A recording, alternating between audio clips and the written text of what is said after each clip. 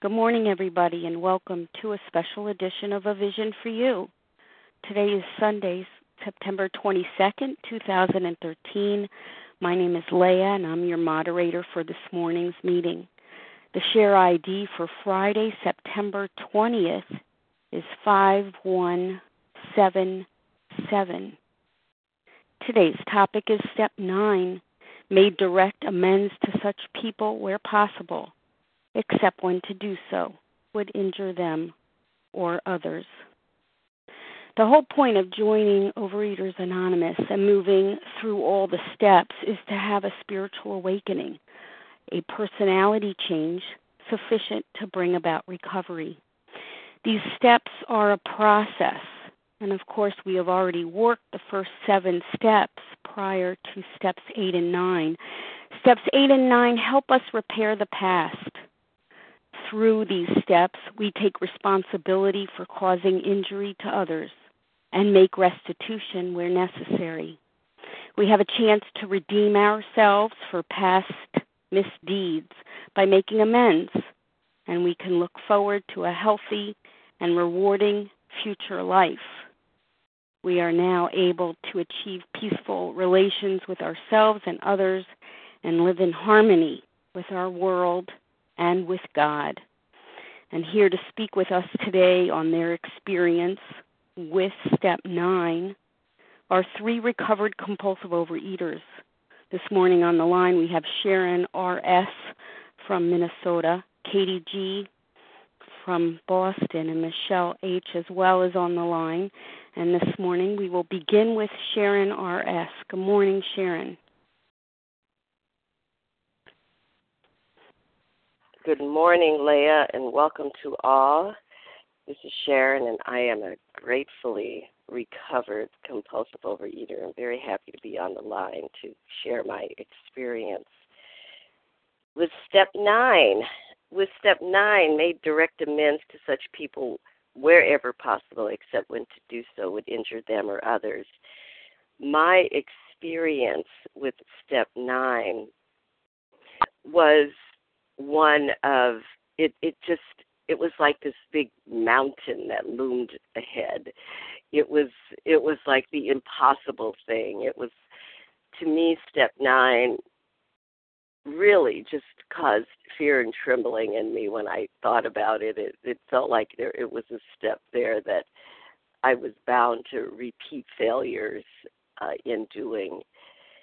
And yet I really wanted to recover. And so I was committed to doing Step 9. And when I first came to OA, I did the best I could. I wanted recovery. I was desperate. I couldn't stop eating. I could barely work. I had actually lost my job. I couldn't focus on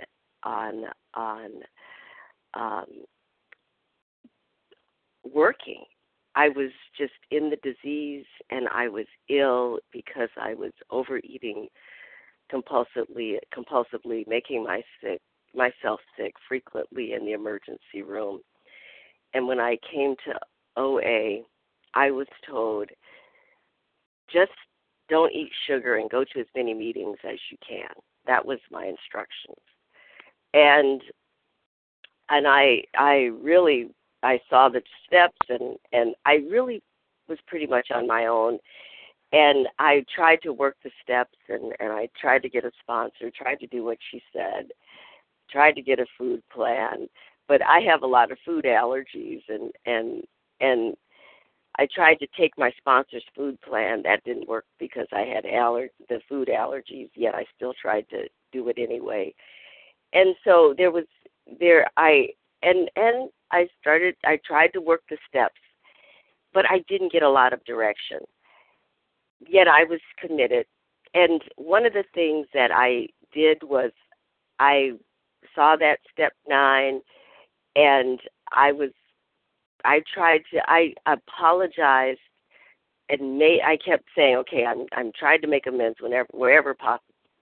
What I did, and I could see things I was doing wrong. And this played out with my mother in that every time I was with her, I would do things that I knew was wrong. I would say things, I would get angry, and I would apologize over and over again. And one thing that she said to me is she said, I don't want to hear one more apology. Just change. And I remembered that this program is about changing. About 12 years ago, I got involved with people that were recovering by doing the steps the way they were outlined in the book, in the big book of recovery. I committed to working the program the way it was laid out, stopped trying to do it on my own, got down to business of working the steps.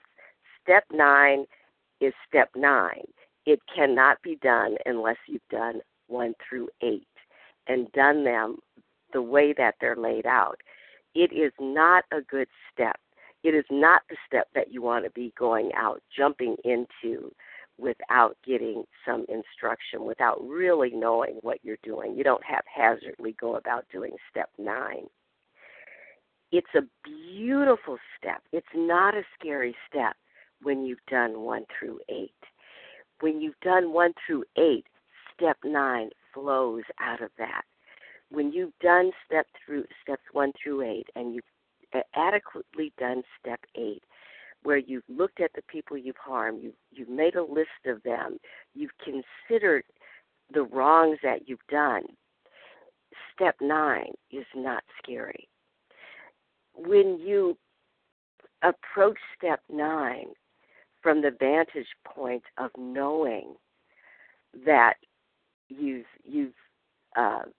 for me, I knew that I had been insane in the way I had dealt with food, and out of the way I dealt with food, the way I've dealt with life. I knew I'd made a mess of things, and I wanted to be different. I wanted to clean that up. And step 9 gave me the opportunity to clean up my past, to get a fresh start, and as with this new life that I had been promised in the big book. I was promised that I would react differently toward life, and not always reacting, but I could begin to act upon life. I could begin to live this life that was free of not only compulsive overeating, but of crazy reacting to people. I was a person that would just have outbursts with the people I really cared about, with my mother, with my husband. People in intimate relationships just with me just suffered my wrath or my explosive anger. And I didn't want to be that way. That's not how I wanted to live. And step 9 was the gate that I could go through to a new and wonderful life. So I didn't take it as an option. I didn't take it as something that I procrastinated on. I got to it.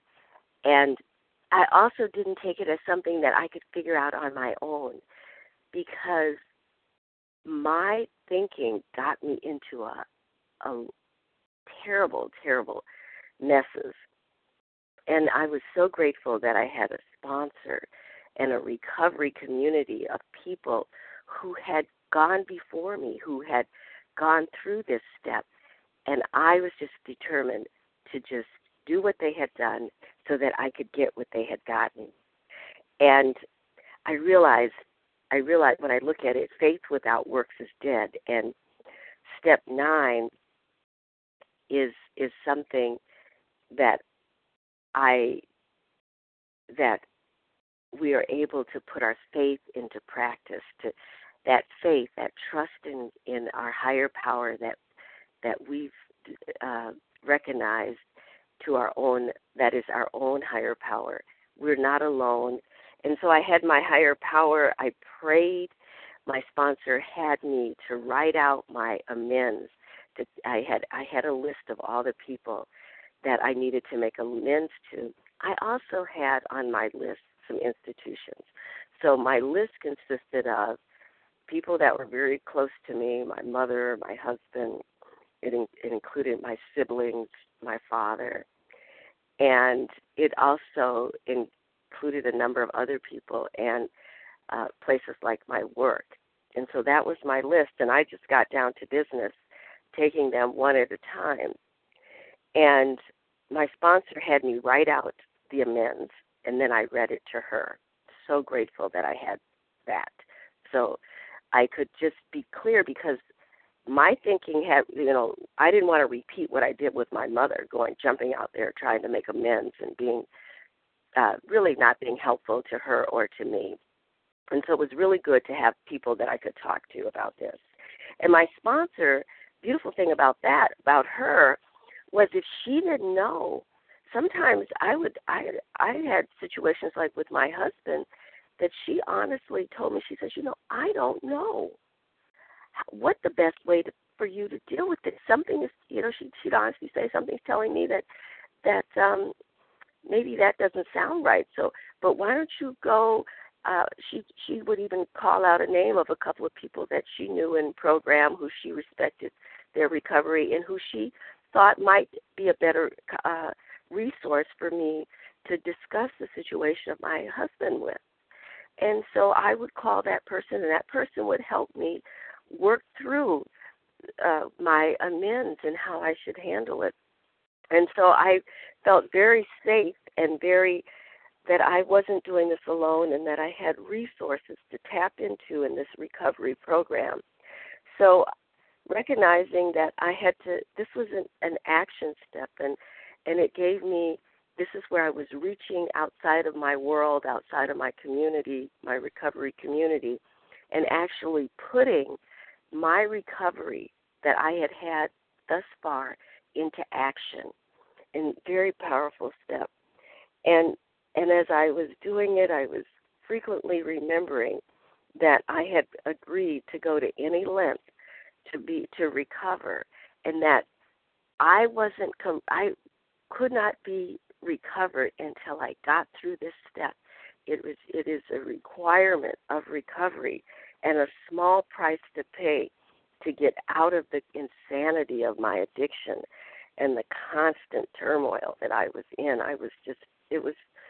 My life was tragic, and I didn't want to continue that in any way. I had 2 small children. I had a reason to live, and I just did not want to pass on the insanity that was in my head. The other thing that I recognize that is important to me, and why step 9 is something that is worth doing, and even today, if things come up, I am willing and ready to make amends, because the real joy of my living is to fit myself to be of maximum service to God and to people, and I can't be that with when I'm damaging people and when I'm leaving things dangling out there. And so these are some of the things that made me willing to jump out there and do what it took to get recovered. And so I had this list. I had my mother, my husband, my siblings, like I said, and several other things. Now, I dealt with my siblings first because I had I had brothers that were also addicts, and they knew what I was doing and were accepting that I was in this process, and I ended up making amends to them over the phone because I wanted to do it quickly, and I did tell them what I was doing. They lived out of town, and there was and we just didn't see each other very regularly. I did tell them that I was open to talking further in person, but I wanted to do this soon, and would they be willing to talk to me over the phone? And I talked to them individually, and my sister, and I had already written the note, the letter, and then I just talked to them I didn't read the letter. I just talked. I had already, I knew exactly what I was going to be saying. My siblings received me so well. It was a great way to start. It just boosted my confidence about doing the ninth step. They just were so gracious, and it was beautiful. And to have that response and to get that out of me, and just to be free of carrying around the negative, that burden. And so I had that feeling of feeling really good. When I approached my mother, talked it over with my recovery community, and it was decided that the best way to deal with my mother, since she had told me she didn't want any more amends, any more talk, she wanted some action. And so I realized that with her, I rarely ever called her. If she didn't call me, she would rarely hear from me. And I just depended on her to keep the relationship going. I began to call her and just talk. And I did talk about the program eventually, that I was working on, and I gradually got it, the things into the discussion, but mostly with my mother, it was showing, it was doing, it was boots on the ground. It was just, I'm going to call her, I'm going to make those amends by picking up the phone and doing what she wants, is to have a relationship with me and to get over the past and over my resentments and over blaming her for everything that ever happened in my life that didn't go right. And I didn't talk to her about that specifically. I just began to be a daughter and allow her to be a mother. And I have to say that it just gets me emotional, because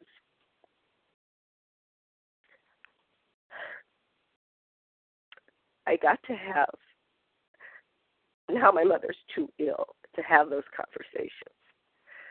And I had many years, where I talked to my mother almost every day when I was raising my children. And I got to benefit from her experience. And I got to listen to her without resentment. And when she was ill and I had to go help take care of her, I could take care of her. I could do without any resentment. It was just so beautiful to have that time. And I'm so grateful that I was able to go through this and to do this. And it's just such a gift to me that I got to see her beauty and to really live the person that I wanted to be. And since I began making amends to my mother, I have not exploded. I have not had that, I've never repeated again how I used to behave toward her. And I'm really grateful for that. Another experience I had that I'd like to share with you is that with my husband. He too, when it came to him, he didn't want to hear my amends. And I've not heard of anyone else that had this experience, but it's not always going to turn out the way we'd like it to. And we don't have any control over that. What I'm taught is we just do the work. We are willing. I was willing. I kept asking my husband and telling him I wanted to sit down and talk with some things to him. And again, I dealt with him the same way I dealt with my mother. I was always apologizing. Oh, I'm going to change. And I would never change. I'd get back in the food and I'd get back. And I think all of the anger that I had toward myself and all of the resentments I had about the way my life turned out, and I think I directed it toward him, and then I wanted to clean up, and then I apologized, and then I was up and down, and I think he just got to the point where he didn't want to hear anything else from me about what I was gonna do or what I wasn't gonna do, and particularly even with OA, because I was in OA when I met him. I was in OA. We were, for so many years of our lives, of our married life, for our entire married life, before I got recovered. And so I was up and down and up and down and up and down, in and out, up and down, in and out, new sponsor, old sponsor, just on and on. And a lot of my friends were OA.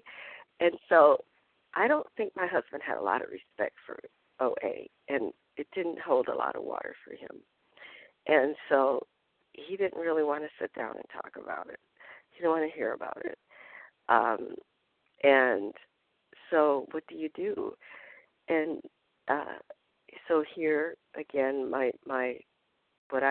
what we decided to do was I was to write out my letter of amends and give it to him, and he would have a choice to read if he didn't want to read, and just tell him it was there, that I wanted to be different, and I wanted to identify the things.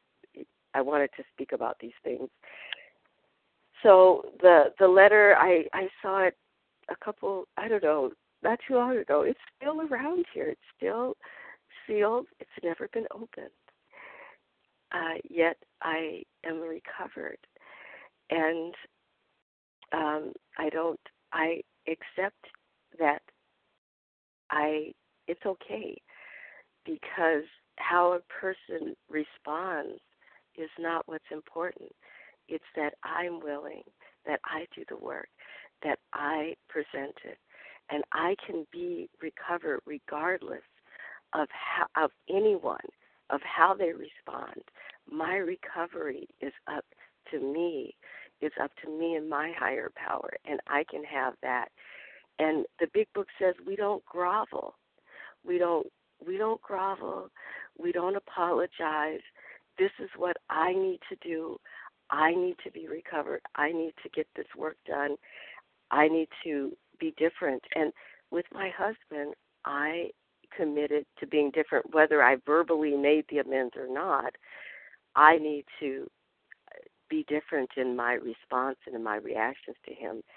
And and because it is sometimes, I think, more a reflection of how I feel about myself than how I feel about him, I have to really, I have to work my recovery really intensely to make sure that I am in my most intimate of relationships being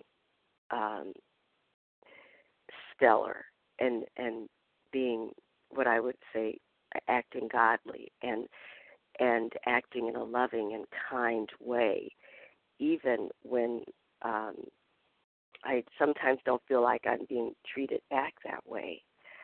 And I know that one thing that I have learned is that, and I've gone through this of feeling guilty about how I react and how I've reacted and feeling shame.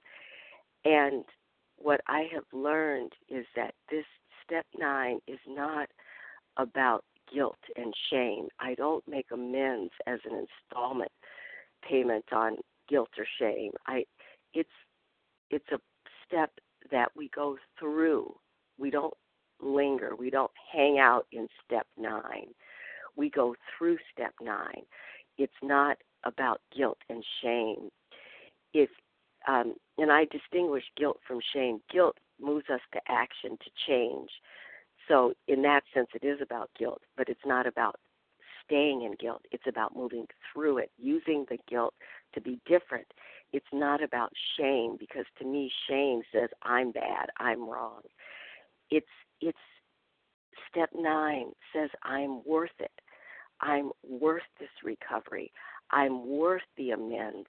I am worth it, and therefore I'm going to do the work to clean up the mistakes. I'm not the mistake. I've made mistakes. In step 9, I accept that I am worth this work. I am worth this process, and I'm going to do it because I am worth it.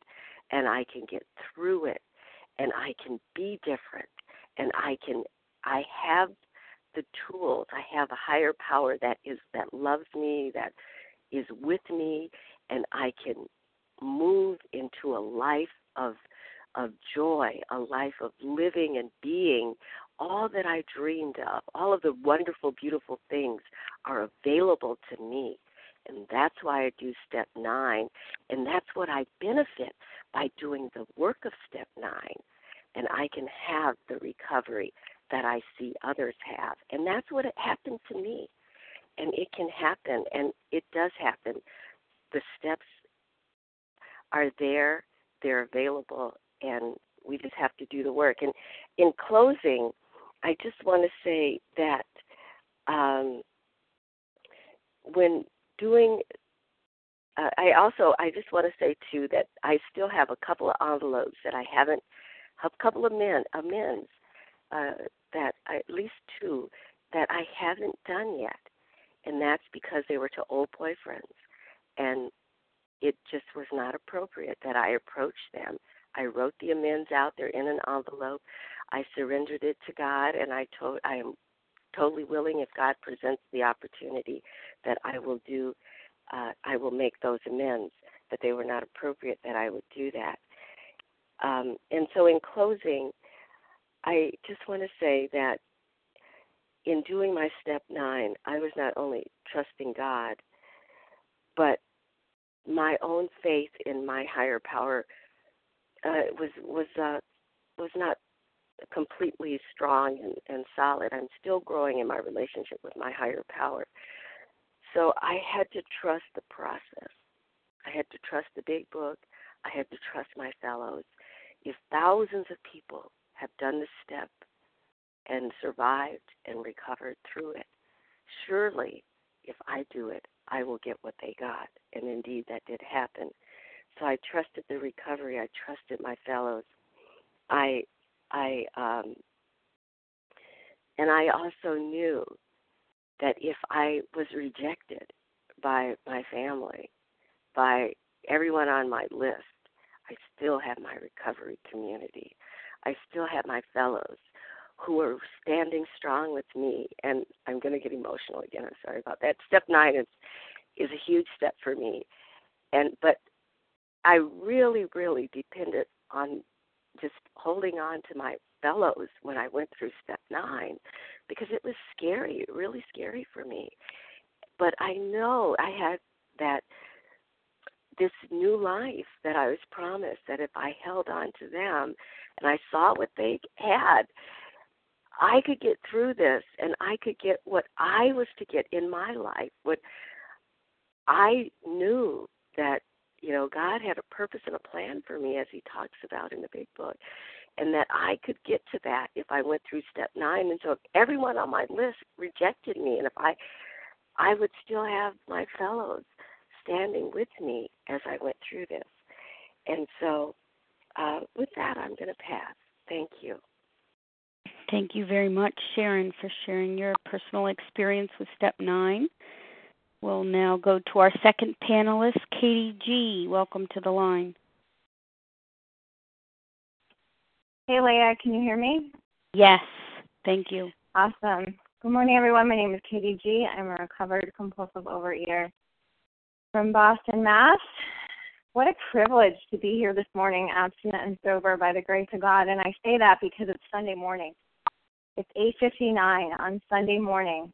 And I can tell you what I ate yesterday, and I can tell you who I did or did not sleep with yesterday, and I can tell you that I did not commit homicide or suicide against anybody yesterday. And that's not normal for me. I have been given the opportunity to live 2 lives in one lifetime, many more than 2. And that is a privilege, and I never want to forget that. I just want to begin by sharing that step 9 is like the SATs or grad school. You don't start off in grad school. You go to kindergarten first, right? Like there are a lot of steps you got to do beforehand. And when I came into the program, I did a lot of apologizing.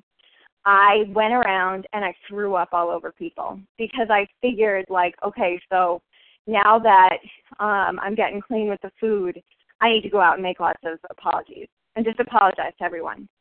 But I want to be clear. An amend is to reform oneself, to change. Saying I'm sorry is expressing sorrow or regret. I don't say I'm sorry anymore. Similar to Sharon, I had too many people say to me, Katie, I don't want to hear you say I'm sorry anymore. That's not good enough. I want you to change your behavior. So I want to be clear that in order to do these steps, I had to be abstinent. I had to have a clear plan, and I still do today, of what is abstinent and what is not. Because if I'm not clear with the food, I will do harm with the other people, right? So that's like my first and foremost every day. At the same time, what I will tell you is I stayed abstinent. Thank God I got abstinent. I was very clear on what was and what was not abstinent. And I had to spend a lot of time in recovery staying abstinent because it took me a long time. Somebody was taking away the only solution I'd ever known. And I don't know if that's the right way or the wrong way, but that was just my experience. However, on page 82, it says the alcoholic is like a tornado roaring his way through the lives of others. Sober. Hearts are broken, sweet relationships are dead, affections have been uprooted, selfish and inconsiderate habits have kept the home in turmoil. When we feel a man is unthinking when he says sobriety is enough, he is like the farmer who came out of the cyclone cellar to find his home ruined. To his wife he remarked, don't see anything the matter, Ma, ain't it grand the wind stopped blowing? That's me in abstinence. I want to read an email that was written about me as an abstinent woman in recovery, not recovered. It said, I no longer feel it is worth bringing issues to Katie because she tends to become argumentative. I cannot have conversations or work-related discussion with a coworker without her coming over to have something to say. Catherine runs in and out of her office, practically jumping at everything I say. It is almost as though everything has to be strict, from how we say things to when we take our lunches, even when it is not busy. Everything has to be completely controlled, and it is extremely overwhelming. Catherine kept interrupting me and telling me to hang up when the issue was still being resolved and the patient would have lost the call. At times when Catherine does ask me if I'm overwhelmed and need help, even if I do say I do need help, I feel I have to either resolve it myself or just not bother to ask. From what I do understand, it seems as though most of the doctors seem frustrated as well. She comes off as aggressive, rude, and even flirtatious at times, pushing patients to indicate a reason of the visit if they do not wish to do so, carrying on personal conversations, and asking personal questions. Okay, so I don't know if you guys get that sobriety is not enough for me, right? So I'm in a thin body today, right? And I was in a thin body before. In my adult life, I've been 228 pounds and 110 pounds, but I do not know how to handle people. So I came in and I got abstinent, and then that is a description of me working. That is what people said about me when I was working without the steps. So when I got to this part of the work, I had done the work. I had been fired from that job where that person was describing me. And my sponsor said a couple things. First, she said, I want you to define harm. Harm means to maltreat, abuse, hurt, cause pain, or wrongdoing. And again, amend is to reform oneself, sorry, or regret. So we talk about in Boston, amends are about giving people back their reality. Saying to somebody, you know what? I regret my behavior. When I spoke with you in a condescending manner, I can imagine that you felt like you were 2 years old, and I am so sorry.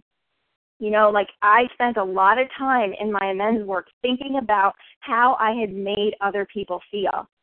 And amends is, I don't put myself on the amends list. I'll tell you what my amend is every day. Staying abstinent and living in 10, 11, and 12. I don't need any more self-pity to, and if your sponsor says make an amends to yourself, go for it. But my amends to myself is staying abstinent and doing the work. So I'm giving people back their reality. But so where do I get my list? Well, my sponsor told me a couple places. My resentment list, my amends list, my resentment list, my sex list, and my fears list. Fears, how am I perpetuating the fear, right? That's a question I ask myself. I'm pissy, gossiping, slandering other people. That is wrongdoing, right? But as the previous speaker so wonderfully outlined, I don't make amends to people without speaking to others. There's an entire recovery community, and it is very important that I don't make, irresponsible amends. An irresponsible amend is going up to somebody and saying, gee, I gossiped about you yesterday. I said you were a total pig, and I'm really sorry.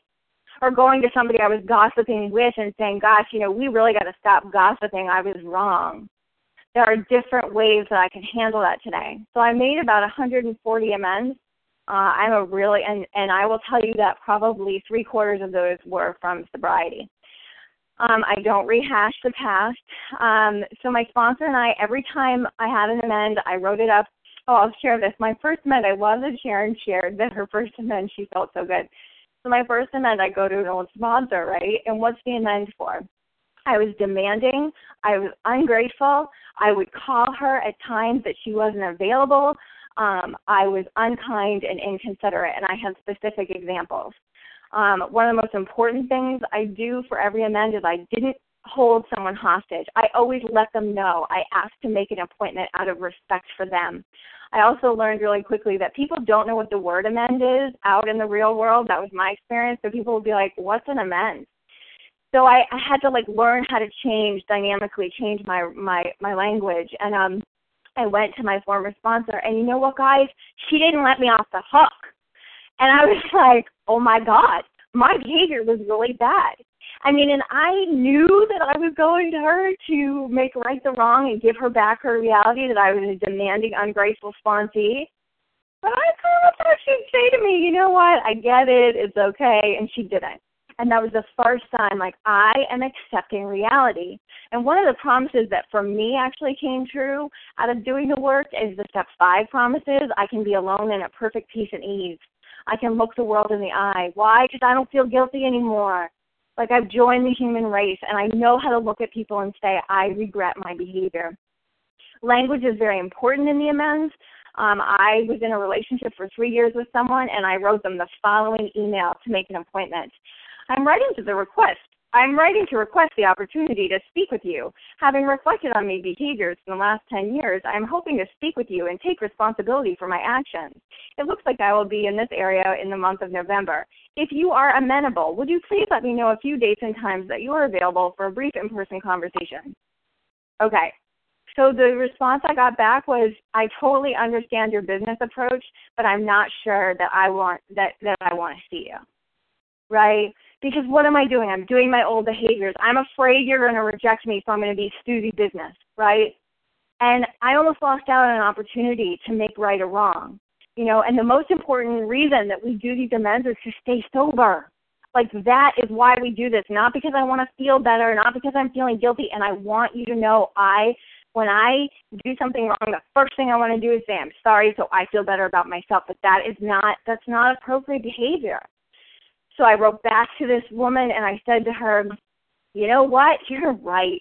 And I just opened up, and I said, I really messed up in our relationship, and I'd really like the opportunity to meet with you. Who uses the word amenable in a conversation? Nobody. I was studying for the GREs, right? So crazy. I will read you another amend that I made. This was a letter that I wrote to an uncle. And I prayed on it. He had died, and I just wanted you to hear the language. Uncle Mike, I want to apologize for the unkind things I said about you. You are a very generous man, and I'm very grateful for the support you gave my dad. You always cooked wonderful meals for our family gatherings, and you really loved your kids and family. I'm so sorry that your life ended early. I know my dad and stepmom missed you a great deal. Your legacy lives on within Marla and Andrew, my cousins. They have both found a lot of success. Thank you for being kind and loving to me throughout my childhood. I'm sorry I did not show you the respect and affection you deserved. I love you, Mike, and I am praying for you. So that's another thing. When I did my amends, disregarding the other person entirely, we learned how to do that in the resentment. I don't go expecting people to apologize back to me. And I'll tell you what, I went in to several amends expecting certain things. With my best friend from high school, I expected us to have a relationship, right? Because I started feeling good. The amends were going well. We don't talk. But I'll tell you, when I had no expectations and I knew that I was doing this so I could live how God wanted me to live, I remember I made an amend to my cousin Marla. I thought that she had a better life than me. I tore up her father. I visited her, and I was selfish. I was inconsiderate. And I went to meet with her, and she, in my mind, was like resentment 101 for Katie, right? Because she's smart. She's a professor. She has money. She has a man. She's married. She has a house. She's going to have kids. I'm like, this is a woman needing my prayers. So I go to her, right? And I go to her, as the book so like wonderfully describes, in a state of humility, in a state of honesty, in a state of openness. And I say to her, I regret my behavior. I was so wrong. I was so selfish, you know. And we had an honest conversation. And you know what? That lie that she had a better life, and if I had what she had, I wouldn't feel as I feel. She just kicked her husband out of the house because of drinking, right? Her life was not perfect. That's my fault. I'm the one that puts that on her. Trying to make things happen doesn't work. Actually, like a previous speaker, I had a lot of people who were not ready. My mother was not ready for my amends. She totally blew it off. But I'll tell you what, over time, I've gotten my mom back because I've shown up. She didn't know how to trust me. Like, the book talks a lot about, like, just because we are all of a sudden saying we're changing our life, people aren't going to suddenly trust us. My mom didn't know that I wasn't going to blow up every time she came to see me so that she wouldn't show up and I could reject her.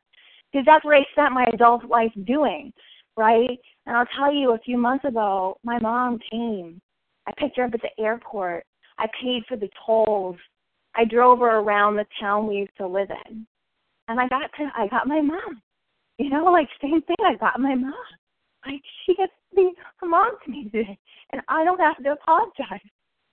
So I haven't been able to make a formal amend to her, but it wasn't necessary. And when I wrote out my letter, my sponsor said to me, Kay, you can't read that to her. Like, I wanted to go and rehash all this old drama, but it's not necessary. That's too painful. That's not an amend. That's doing more harm. I had some funny things happen. One woman I used to work for, I called her because I was just this atrocious manager. She goes, Catherine. And I was like, what? She goes, are you dying? I said, no. I said, well, I don't think so. And I said, why? And she said, why is this coming up for you? And, you know, there's a lot of dialogue about, do we tell people we're compulsive overeaters right away, blah, blah, blah. I don't. I take that as a case-by-case instance. I don't, like the book says, I don't necessarily throw up all over people right away about the spiritual approach because I want them to hear me. You know, when it was necessary, I often said that to someone, like some guy said to me, so were you just sitting on a beach wondering, you know, what was going that you had to make an amend? And I said, actually, you know, I am in a 12-step recovery program, and I need to do this.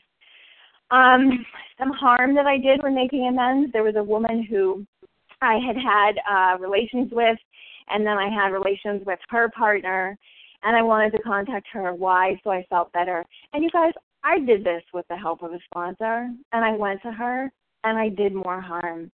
She was like, actually, I really had put that behind me, you know, and so then I prayed, and I learned, right, because I'm a human being. I'm not going to do everything perfectly. There was another case of a woman who I had lied about her to other friends and character assassinated her. I didn't go to her because my sponsor said to me, how would you feel if someone said to you, gee, you were right, I lied about you to everybody, and I character assassinated you and I tore you apart? I don't want to hear that. That's not an amend. Change your behavior, KG. Cut the shit, you know? Excuse my language. Cut it out. Get right with you. Stop resenting others because you're not okay with yourself. I had a professor who I had, I threw away all of these papers that I was supposed to correct, right? And so I finally found her. I wrote her a letter, and you know what she wrote me? She wrote, Dear Katie, and she didn't let me off the hook, thank God. She said, I'm really disappointed. If you had come to me and said, I'm overwhelmed, I could have helped you. And I hold my students in high esteem, and you didn't give me that opportunity, and I'm really disappointed. But I respect you so much for coming to me, you know, and thank you for telling me that. And it must have taken a lot of courage. So again, it was like, okay, I can be alone in perfect peace and ease, you know. I made a lot of financial amends, you know, but as it says on page 127, I can't place, material gains first. If I'm looking for some sort of material gain, it says, although financial recovery is on the way for many of us, we found we could not place money first. For us, material well-being always followed spiritual progress that never preceded. So what does that mean? I can't go after money today. Money is just the human power that I go after, right? Every day I get stuck at B. No human power can relieve my food addiction, right? But it's an inside job. I could have all the money in the world and eat tomorrow. God also takes care of our amends. So there was this guy, and I couldn't find him. And he used to work for me at one of the management offices. And I couldn't find him, and I was like really trying to make it happen and control it because I need to do my 140 amends so I get recovery. Yeah, where's God and all that? I'm not really sure. So I'm studying at the library, kid you not, like 6 months in to my amends, and who shows up to open the door? And he didn't want to talk to me. In fact, he took 10 steps back when I saw him. I was like, I don't know if you remember who I am. And he looked at me and was like, yeah, I remember you. He didn't want to talk to me. I said, I'd love the opportunity to talk to you. And he was like, no, really, it's okay. And I said, please, I'd really like to do this. And I just said to him, I regret my behavior. I was controlling. I was manipulative. I was verbally abusive to you, and I'm sorry. That was wrong. You didn't deserve to be treated that way. I had a former employee say, please don't contact us anymore. And what's the most important thing about all my amends is that I'm willing to go to any length. My real purpose is to fit myself to be of maximum service to God and the people around us. Not to control, not to manipulate, and not to abuse. So I've given you a lot of examples today. There are many more that I could give you, but really this is about giving people back their reality, looking people in the eye. I had one woman say to me, yeah, Katie, you were hard to work with. You have really a lot of dreams, but you have no people skills. And I was so like, oh, my God. And I got into the car and burst out crying after making this amends. And I thought, yeah, I have no people skills. Because, guys, you know what? I'm recovered from a seemingly hopeless state of mind and body, absolutely. But I am not cured. I am in a 12-step program because I don't have people skills. I am selfish, dishonest, and inconsiderate. And I have to battle that in 10 and 11 every day. That's why I do 12, So the only thing harder than thinking about the 4th step is thinking about the 9th step. It is a very rewarding process, but not in the ways that you think it is. It's about giving people back their reality and being a woman of honor, dignity, and grace and living there. And I will tell you, I have had many opportunities in recovery on a daily basis to call people back, to go back and say, you know what, I lied to you. I was wrong. I regret my behavior. These are key phrases that my sponsor taught me, key ways of accepting my responsibility as a woman who kind of tends towards the selfishness. So if you're out there and eating, get up. And then don't start making amends until you talk to another recovered woman. This is, again, the graduate school work, and we need to keep doing it. Like, again, I just want to stress, I am not perfect. If you're in my life and you're out there listening on the phone, you know how not perfect I am, and I've kind of given you my secret. I'm sure I've said to you, I regret my behavior, because I do, because I'm not ever perfect. But I don't regret the past. I don't shut the door on it. I do recoil from food as if from a hot flame. I do react sanely and normally for the most part. Like I live as a woman among other people, and I pray every single day. So thank you so much for this privilege to be of service, and with that, I do pass. Thank you very much, Katie. And now we welcome Michelle H. from Missouri. Good morning, Michelle. Good morning, Leah. Good morning, Vision for You. This is Michelle H., recovered compulsive overeater in St. Louis, and I'm like Katie and Sharon have gone before me. I'm so grateful to be here with everyone this morning. Vision for You has been so instrumental in my recovery, and I'm just so happy to be traveling on the broad highway with all of you today. I'd like to qualify and tell you that I came back to OA in 2005 after an 8-year absence. I got abstinent on October 20th, 2010. God's released of 75 to 80 pounds from my body. In October of 2010, I was at my lowest point with this disease, and I remember getting on my knees that October day, and I asked God for help. I was 2 days abstinent when I had the very grace to be going to a big book study retreat, and it was during that weekend retreat. My sponsor was there, and I surrendered, and I told her I was willing to do whatever she said I had to do to get recovered. She shared with me that she had over 20 years of abstinence, and the obsession of the mind had been removed. And I was so ready and willing to do anything to have that obsession removed. The promise of recovery was given to me that day. I told if I would work the steps according to the Big Book of Alcoholics Anonymous. And I had never before worked the steps, the 12 steps, according to the directions as written in the Big Book. And that's what kept me moving forward, the promise that obsession of the mind would be removed, because that's all I was interested at the time. But mostly it was the grace of God that brought me through the 12 steps, and I was relying on that power that was greater than myself to do for me what I couldn't do. So in the beginning, my sponsor had me reading the doctor's opinion, and it was in that chapter, along with reading it, discussing it with my sponsor, and listening to recovered people on the telephone line. In that chapter, I learned that that there was very little hope for my recovery unless I would experience an entire psychic change, and that's also known as a spiritual experience. And the Step 12 promises a spiritual awakening as the result of working the steps. So my sponsor worked with me and told me that, first food had to die, and then after the food was down, then came the death of self, or self-will. And that came only through the process of working the steps with the help of God. And self-will is when I'm thinking only of myself and being selfish and self-centered. And page 62 of the Big Book says, above everything, we alcoholics must be rid of this selfishness.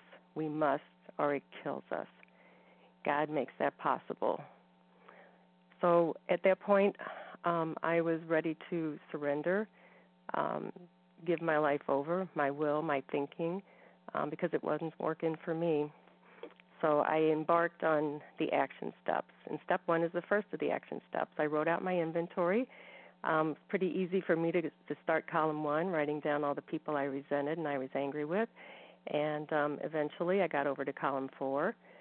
Took me a little bit of time to get there, but eventually I got there, and I saw where I was selfish, self-centered, inconsiderate, and frightened. And when I met with my sponsor and and did step 5, I saw my character defects. She helped me to see them. First, I didn't see them. I thought I was a really nice person. How could I be causing harm to others? Where was I selfish and self-centered? But then there it was. I was people-pleasing, which is a form of dishonesty. I was approval-seeking and controlling. I was argumentative. I needed to be right. I was judging and critical. Those are the ones that manifested themselves in my behaviors with others and caused me to cause them harm. And certainly caused a lot of chaos, confusion. There was no peace or harmony in my relationships. Step 6, I found these grosser handicaps objectionable, and I became willing to let them go. Step 7, that beautiful 7-step prayer, I said on my knees when I was ready. I asked God to remove every single defect, which stood in the way of my usefulness to God and to my fellows. And that was a different concept to me. That's a more selfless way of looking at having these defects removed, because I want to be useful to God and to my fellows. It's not about me getting what I want anymore. I asked God only for strength to go out from here, from step 7, to do God's bidding. And so that takes me to steps 8 and 9.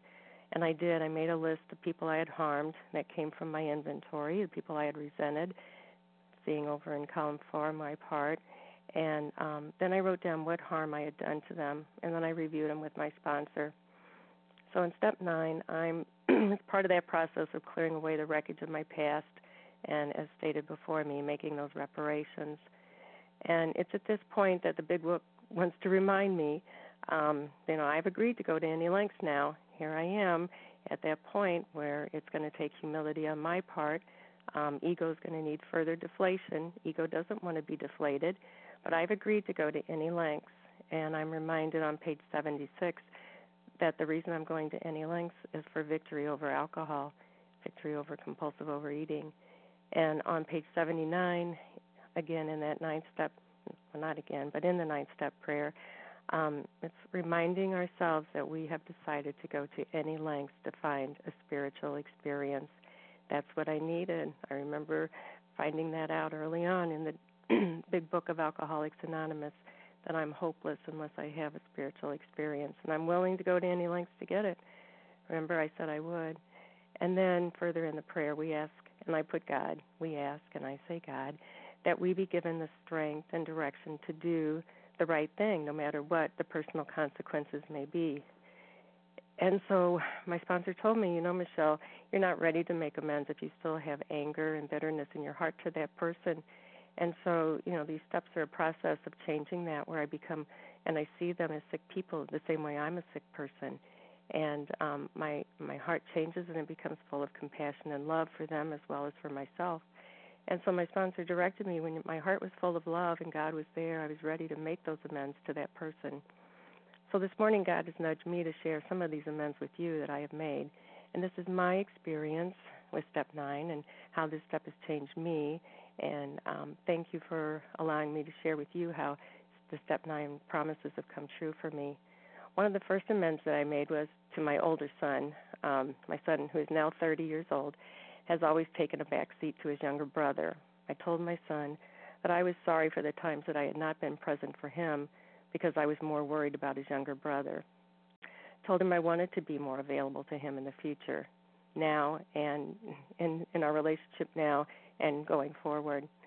And by the grace of God, I've been able to live out this amends to my son. I'm so grateful that he continues to include me in his life and his relationship with his girlfriend. And likewise, I'm respectful of him and his decisions. I may not agree with him, but I respect his decision. He's an adult male, and he has a right to his decisions and its own consequences. I'm there to be his mother and to be loving and supportive and to be present with God's help. Another amends that I made was to my sister about how I treated her at our father's funeral in 2010. My father died in March of 2010, and I didn't get recovered till October of 2010. And I have to admit that it wasn't until my mother's funeral in 2011, almost very close to my 1-year OA birthday, that I saw God revealed to me how I had mistreated my sister. She had made it very clear when she arrived for the funeral that she could not stand to go and view my father in his casket. And she said, I'm parking myself here at the back end of this parlor, and this is where I stay. I'll be here, but don't ask me to go up there. Well, inadvertently, one of our elderly aunts who had dementia hooked onto my sister, and in my aunt's grief, wobbled up to the casket, and my sister and her love supported her to go up to the casket, despite her not wanting to go. And there I was seeing that, well, she said she wouldn't, but she did. So I took that opportunity the next day to force my will on my sister. I enlisted the help of her spouse, my sisters, to force her to say, let's all go up together, all four sisters. It was all about me wanting to look good. How was this going to look to the rest of the family? I wanted them to show a support that we were all united in our love for each other, when that probably was not very close to the truth. And, I'm sad to say that my sister, did cave in, and she went and did something that she really didn't want to do, and I caused her harm. So the amends I made to her was she didn't want to be around us after that funeral, and when my mother died in 2011, she arrived at the church when the casket was closed. And I talked to my sponsor because my sister didn't really want to be around the rest of us that day. She kept her distance. And I asked my sponsor if I could make a phone call to my sister to make amends, and we decided that would be the best route. So I called her, and she was very surprised. She was not expecting an amends from me. I don't think I'd ever made an amends to my sister. Unlike people who said they've said they're sorry, I don't think I've done that much in my life. I always thought that I was right. And I called her and I said, I'm really sorry for the harm that I caused you at Dad's funeral. I wasn't respectful of your feelings and your view on how you wanted to live your life. And I listened to her as she told me how I had hurt her, and that how she didn't want to be around people who were not respectful of her feelings. And I told her I certainly understood that, and that I was truly sorry. And going forward, I would respect her and not try to force my will on her again.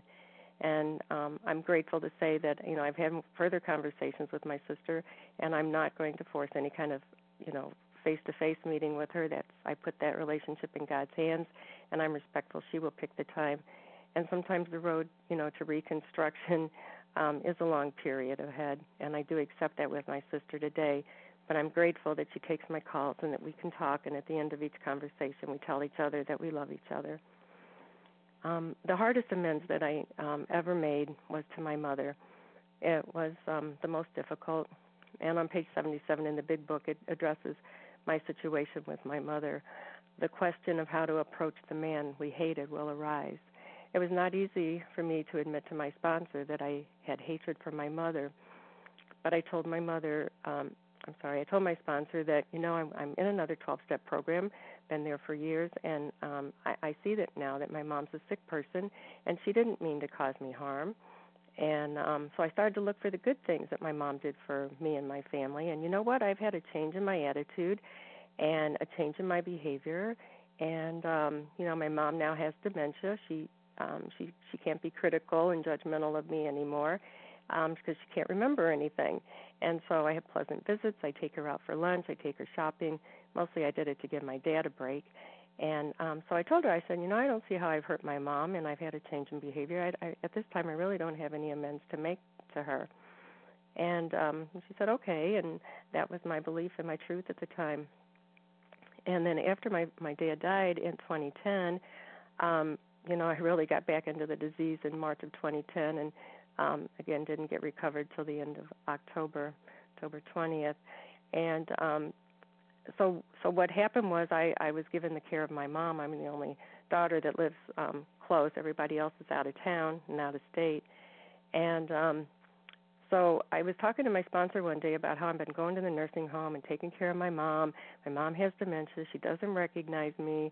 Some days the only thing that I really feel like I'm doing anything is when I get to help her eat, but now she's not eating. She's refusing food, and guys, other people go to the nursing home and their loved ones are, talking to them. They get, there's communication. And I must have been going on and on because she stopped me. And she posed this question. She said, Michelle, what is it that you still want from your mother? And I said, what are you talking about? What do I want from my mother? I don't want anything from my mother. I'm doing all the giving. Can't you see? I'm going to the nursing home. I'm taking care of her. And she stopped me again. She goes, Michelle, what is it that you still want from your mother? And, she said, your mom's deteriorating. She's not eating. And, you're not accepting her the way she is. What's going on with you? What do you want from her? What do you still want? And finally, I paused and I prayed and I heard what she was really saying. And I was able to see that even in my mother's deteriorating state, I was visiting her for my own motive of wanting my mom to show me love and approval for all that I was doing for her.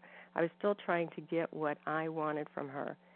When I finally saw that this was the reality, this was my truth, that I was being selfish, self-centered, and self-seeking in my actions in the taking care of my mother, I broke down and cried. I could see how I did have a part in causing the misery and strain in the relationship with my mother. It was true. She had caused some physical, emotional harm to me over the years, but I hurt her just as much by refusing to give her my love and not being the best daughter that I could be. And this was such a turning point in my relationship with my mother. And further on page 77 in the big book, it gives directions of how to approach the man we hated.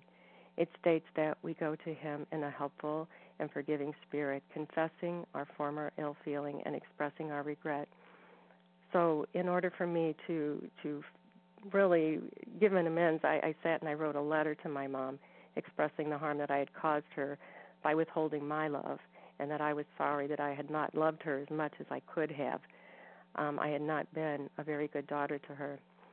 So I read the letter to my sponsor, and she agreed that I was ready to make amends to my mom. And so I went to my mom's bedside, sat down. It felt really awkward. Here's my mom with dementia. This is weird. I'm kind of sitting here, and I kind of started by reading the letter, what I had written, and then I looked up from reading the words on that piece of paper, and I really looked at my mom, and I looked in her eyes, that face to face.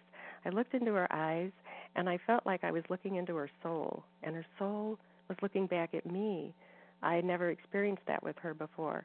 And looking at my mom, I just spoke to her from my heart. I said, Mom, I'm so sorry that I did not accept you the way that you are, and the way I wanted you to be, the mom that I wanted you to be. And I'm so sorry for that. And after that day, there was this transformation in that relationship. God was there. He was present as that was happening, because you know what? I no longer felt that I had not been loved by my mother. And it came to me in an inspiration from God that, my mom and I both wanted the same thing. We wanted acceptance for who we were. And I was finally able to accept my mom just how she was, no strings attached. I could love her without expecting to receive love back from her in return. And God made that possible. We made a connection that day, and I have not lost that connection. It has actually gone stronger. And it was, I had 7 more months with my mom after I made that amends. And I could go to that nursing home and just be. She didn't have to eat for me. She didn't have to be awake for me. I would just pray as I entered the door and say, God, you know how hard this is for me. Just help me to be the person you want me to be with my mom, accept exactly how she is today. And God made that possible. He helped me to do that. And it was after my mother died, the end of October 8th of 2011, that God gave me this inspiration. God showed me, that I realized that I learned a lesson from my mom, even in her dying. I mean, she gave me life, but even in her dying, you know what my mom taught me? She taught me how to love unconditionally. This woman who I felt had not ever loved me as a child, she was the one who taught me how to love unconditionally in the making of that amends. And I always felt that previously her love had strings attached, so you know what, so had mine. And taking the action required in Step 9 produced that transformation in that relationship. And not only in that relationship, but from that time onward, as I make amends, I think of how that relationship changed whenever I'm looking to see other people through God's eyes. And I just want to finish with another example, and that is another revelation that I had. I am so grateful to A Vision for You and all the recovered people who share, and, I'm grateful that I can show up each morning. That's a blessing for me. And during this month that we have been, studying Step 9 each morning, I've been given some clarity about something else that I had not really thought about, and that is the term living amends.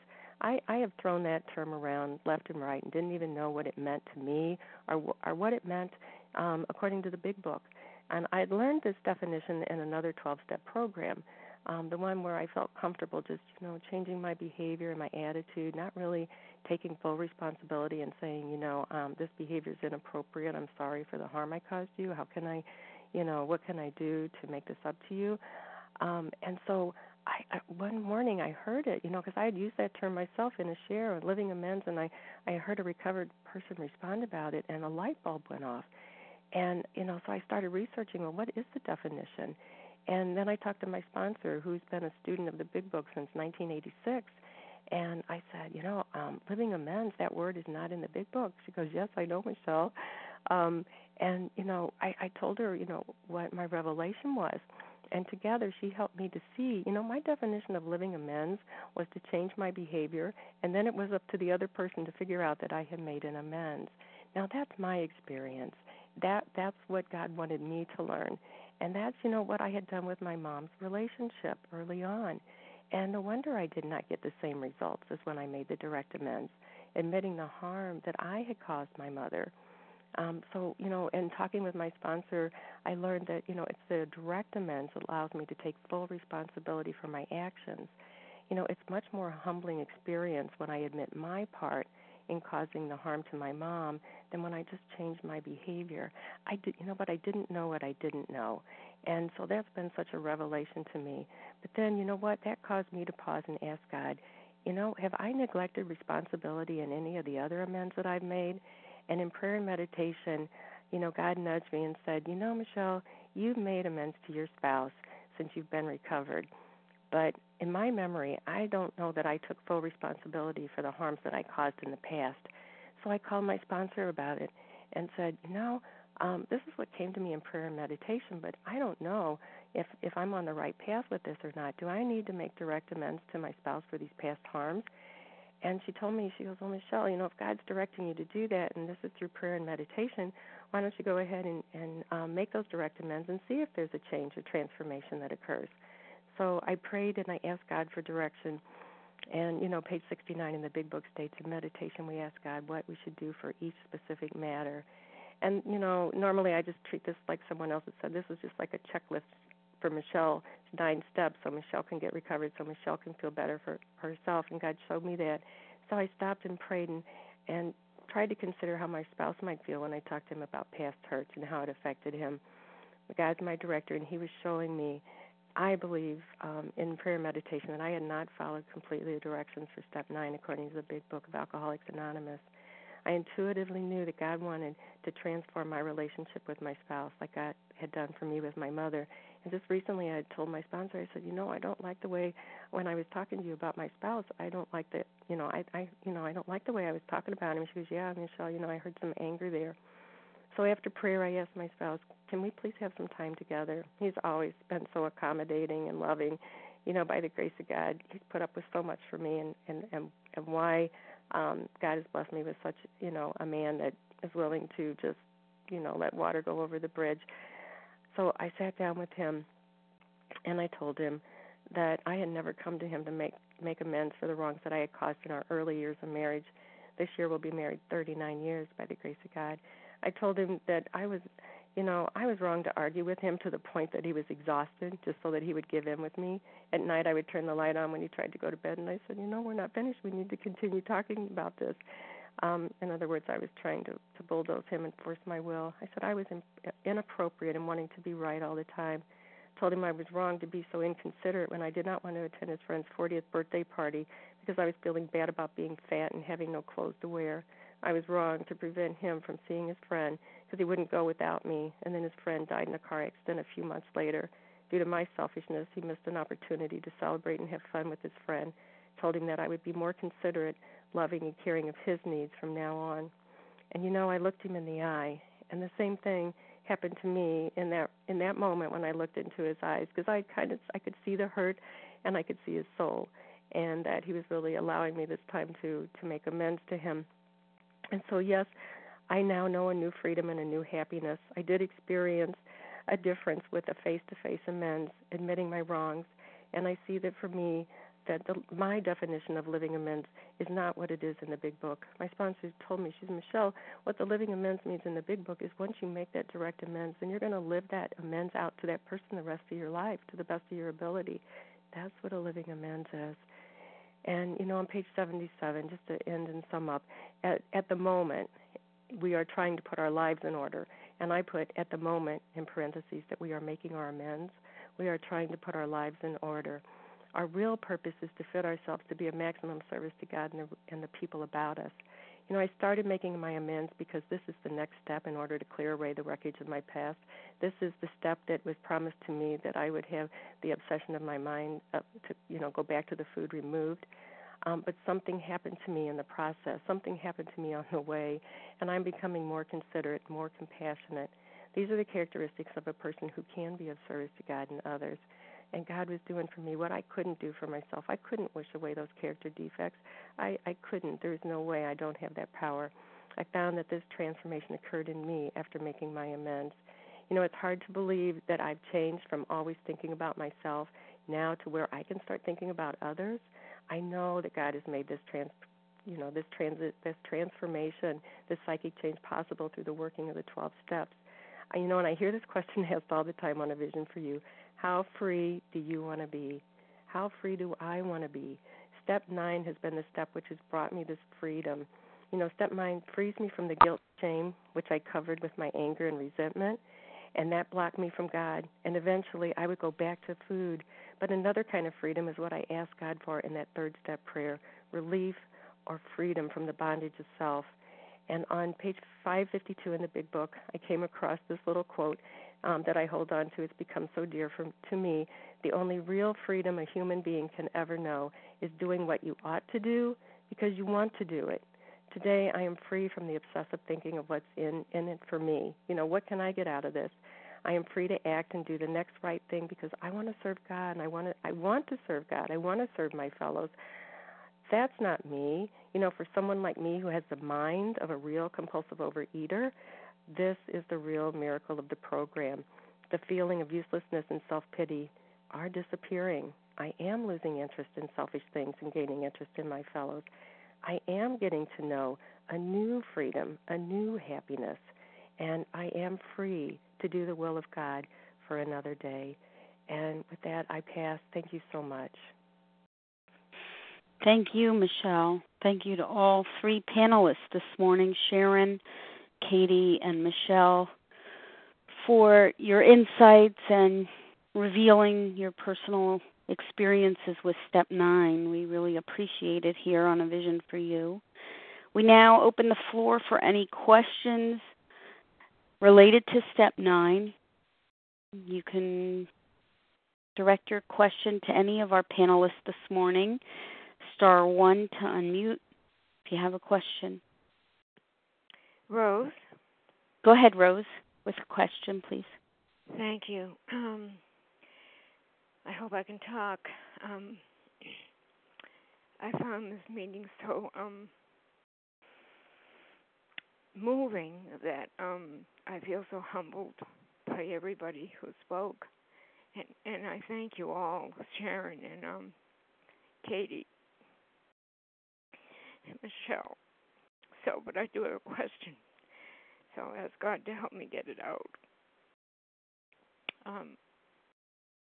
Let's see. I'm in Step 9 myself, and I have made face-to-face amends and graveside amends. But actually, Michelle really answered this question very much when she said about page 77 in the big book tells how to go to the person we still hate. And I read it over, and the directions are there. And that's exactly where I am with quite a few amends, face-to-face amends that need to be made, but my sponsor has been well aware that I'm not ready to do them. And I know it's forgive me here,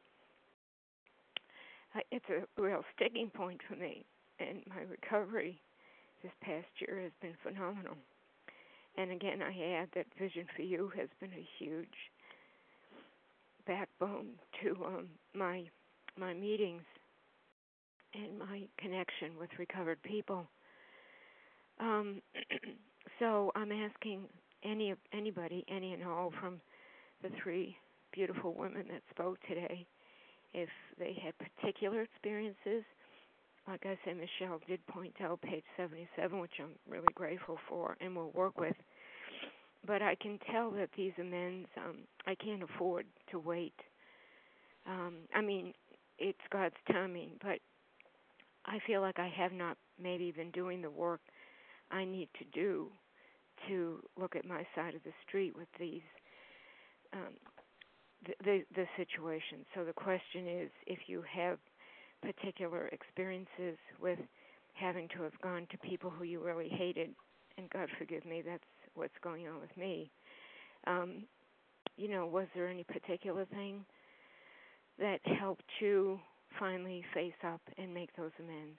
So with that, I'll pass. Thank you. This is Katie. Thanks for sharing, Rose. I think the thing that I want to stress the most is for me that amends have just been a process. It's been a process of ongoing sharing and, to be honest, ongoing turnaround. One particular instance I can think of is my stepbrother, who I know I've shared about before, but I had a lot of anger against him because of my misunderstanding of the disease, and he is an active alcoholic who lives at home with my 2 retired parents. And I have been furious at him for years. And what I have noticed over time, I have not made a direct amends to him because it has not been appropriate, but in speaking with my father, I've been given the opportunity over time. My heart has softened. And I guess I just feel like a lot of times with these amends, it's about just letting time heal. And I have made David an active part of my prayer, and now I truly, fundamentally believe I don't know what's right for him. And I didn't for a very long time, and I was very self-righteous. And although I have made amends to my stepmother, his mother, and my father, I couldn't speak about him in a kind and loving manner. And now God has entered into my heart, and I can feel that pain, and I have that desire too, Rose, to get everything done and to have that spiritual awakening. But I don't know. God's not that. God does things in His time, and so and when I did approach people directly whom I really struggled with, it was after I had that softening of my heart, and when the resentment came back, I do the turnaround and ask God to help me live in the truth. And I do that today. I mean, my supervisor at work, I am praying for him all the time that he get all the gifts in his life that I want in my own. And I list them out because I need to have a softening of my heart. So I don't know. I think that God recognizes our desires, Rose, and I think you're, on the path, and it will happen for you in His time. And it doesn't mean that you're not completing your amends. I had to really let go of that with my mom because I really wanted to make amends to her. So in the way I wanted to. So that's what I have to share. Thank you. Thank you, Rose, for the question. Anyone else this morning with a question related to step 9? This is Susan. Susan, go ahead. Thank you so much. Good morning, Leah and everyone. Thanks for your beautiful shares. Although I'm going to reference something Michelle said that I have a question on, I invite anyone to respond to it, including Michelle. So, Michelle, you described a beautiful amends to your husband, and one piece of it confused me, that you denied him the chance, perhaps, I don't remember the exact language, to see his friend. And prior to that, you said that he wouldn't go without you. And I get that you deemed that your motives for not going were selfish, etc. I get that. But what confuses me is if he made the choice not to go without you, how does that become your responsibility? And I ask this question because I think it's bigger than this issue. I think this way of thinking of mine, which others might share, might be tripping me up and taking full ownership for my part. Because I recognize I'm looking at the other one's part, but aren't we each responsible? Like if I choose not to do something unless you do it with me, isn't that my responsibility? How does that become your responsibility? Thanks so much.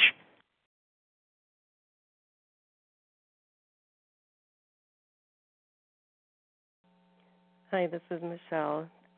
Hi, Susan. In another program that I'm in, they would say the same thing, that I'm not responsible for another person's actions, and I'm not. But he had asked me to go with him, and the friends are actually my friends, mutual, and it was a couples thing, and he could have gone by himself. He certainly could have, but the reason I didn't go was because I was in my disease, and I was feeling low self-esteem, and I was being selfish. When we go to things, we go like a lot of times as a couple, although we do things separately. And so many times he had gone and done things with me that he didn't particularly want to do. And, in a relationship, it's not 50-50. Sometimes it's 100% or 100% by one partner and then 100% of the other partner. So it's just looking at my relationship and what I wanted to be with my spouse. But certainly I am not responsible for the fact that he chose not to go. I'm just looking at what our relationship is and how I can improve in that relationship. And so many times he had done things that he didn't want to do, and that's the way life is. Sometimes you just do things that you don't want to do. And had I not been in my disease, I don't know if my response would have been differently. I'd like to think it would have been, but I agree that I am not responsible for my spouse's choice not to go. I'm only responsible for my behaviors and my actions. So maybe I got a little skewed in my sharing there, but as a couple and doing things together, this was a couple's event, but he could have gone by himself. I'm not responsible for his choice, just mine. Thanks. Thank you. I mean, just to be clear, I was in no way suggesting that the sharing was skewed. I have a lot of respect for your recovery, and I wanted to hear if there was a different perspective from the way that I'm seeing it, that I'm kind of missing the boat on something, and it helps that you just refocused it on, your behavior. So I hear it. Thank you. Sure. May I just add something really quick?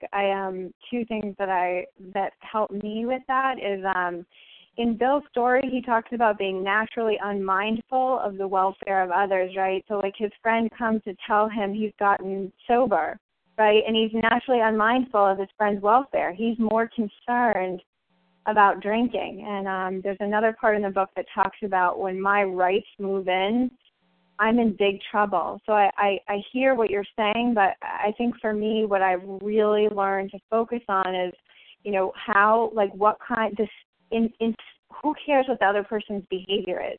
Let's just act like everybody else is perfect. Because that's how God wants me to be. God doesn't want me around taking everybody's temperature and finding out how they're behaving. At least that's my God, that's my truth. He wants me to treat other people as if everybody, was behaving perfectly. Like what kind of wife, what kind of mother, what kind of student, what kind of girlfriend am I being today? And to focus on that, and that's not natural for me, but it's where I try and be.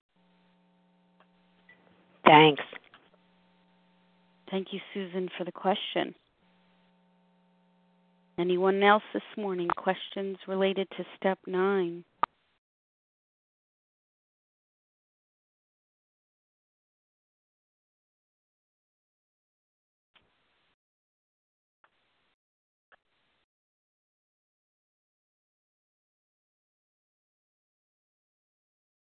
Going once?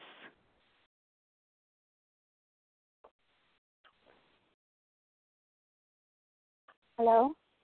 Yes, go ahead. Yes. My name is Alita, calling from Minnesota, and I'm very, very grateful for the shares today, and very helpful to me. I'm on step 9 also. I was really, the reason I'm so grateful is I was this morning really aware that I've been just sitting on step 9.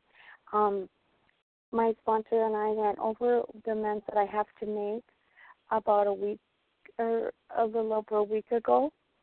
And I've been just sitting here because I feel that I don't know what to do. And I can explain my partner, we have some financial debt, and my partner is unwilling to recoup these debts at this time. And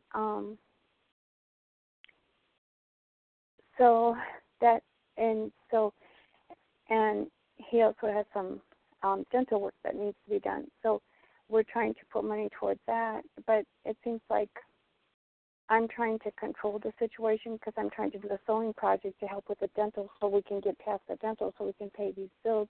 And I don't feel that I'm allowing God, and I'm just kind of confused on how to move forward with step 9. And I was just realizing that this morning. I will be talking to my sponsor about this, but I'm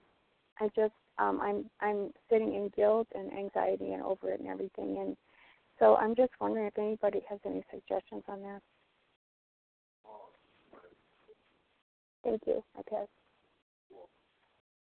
Thank you, Alita. Any panelists with a response? This is Sharon. Sharon, go ahead. Hi, Alita. I I appreciate what you're saying. And the thing about step 9 is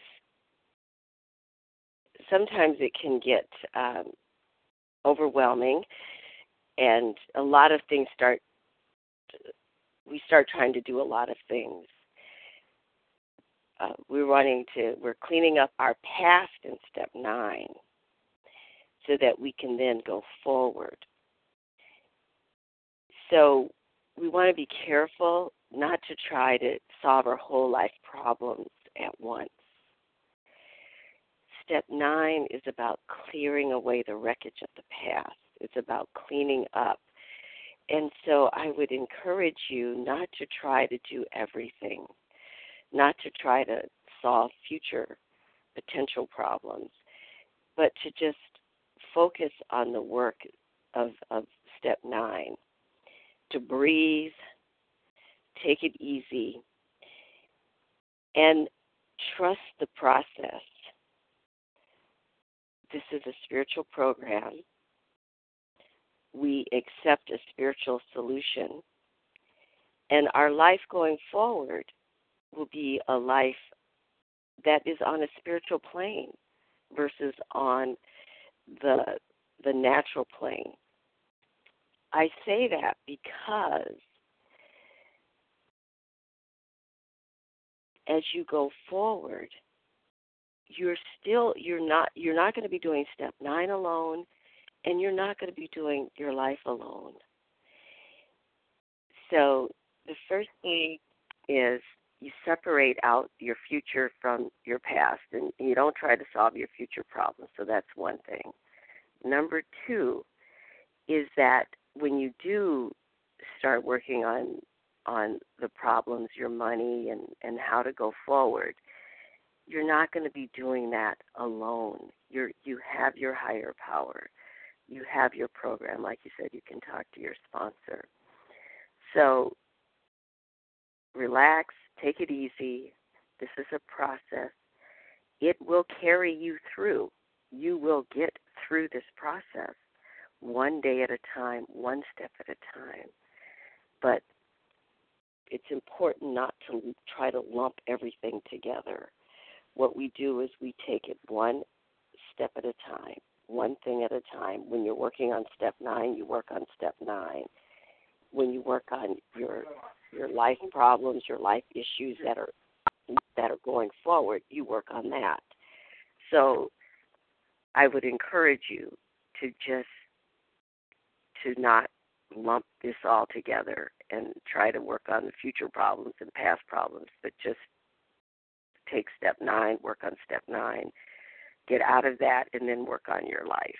And it may be in the same day. You may work on step 9 in the morning, take a breath, live your life, do the things that you need to do, and then you may say, okay, I have these issues and then work on those, and talk to your sponsor, talk to your network of supporters, and get the help that you need to work on that problem. And that I pass. Thank you so much. Thank you, Alita. Thanks, Sharon. May I just add something really quick with regard to financials? I had just been fired from my job. In case you haven't heard that a lot from me, and I was living on unemployment, and so money was really scary for me. And I was able to make a lot of financial amends with God's time and with His grace. I put them on my list, and I didn't rush it, and I prayed for clarity. And in some instances, like I never gave my brother and sister-in-law a wedding gift. I went and made a donation in their name. I didn't tell them how much the donation was for. My sponsor and I came up with a number that was pretty uncomfortable for me, but comfortable enough that I could still pay my bills.